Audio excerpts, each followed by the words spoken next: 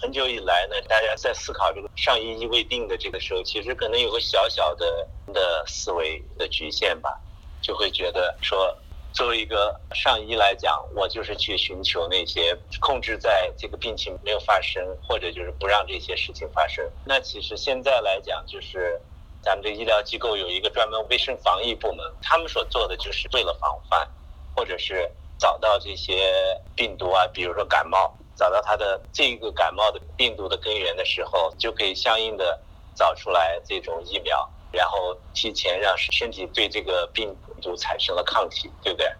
所以这样的话就避免了人被感染的机会，是不是？所以我在想，就是上医呢，并不是指的是一个医生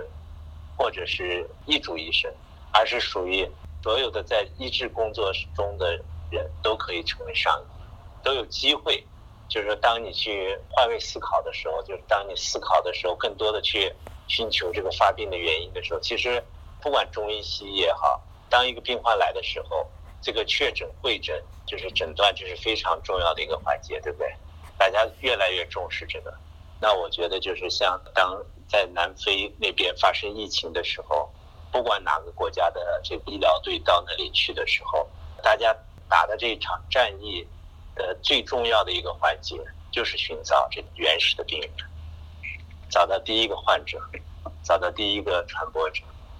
然后从这个角度，那这次中国就是新冠的这个能够打赢，也是因为中国有这种很强的机制哈，能够有办法或者从这个根源上控制住这些病因嘛，找到最原始的患者，或者是切断这个传播途径嘛。从这个角度，那其实这就是上医的做法了。所以上医的话，我觉得就是所有这种有智慧、有灵性的作为，都应该归在上医的角度。就是说，我们不能把一个人定义成这个人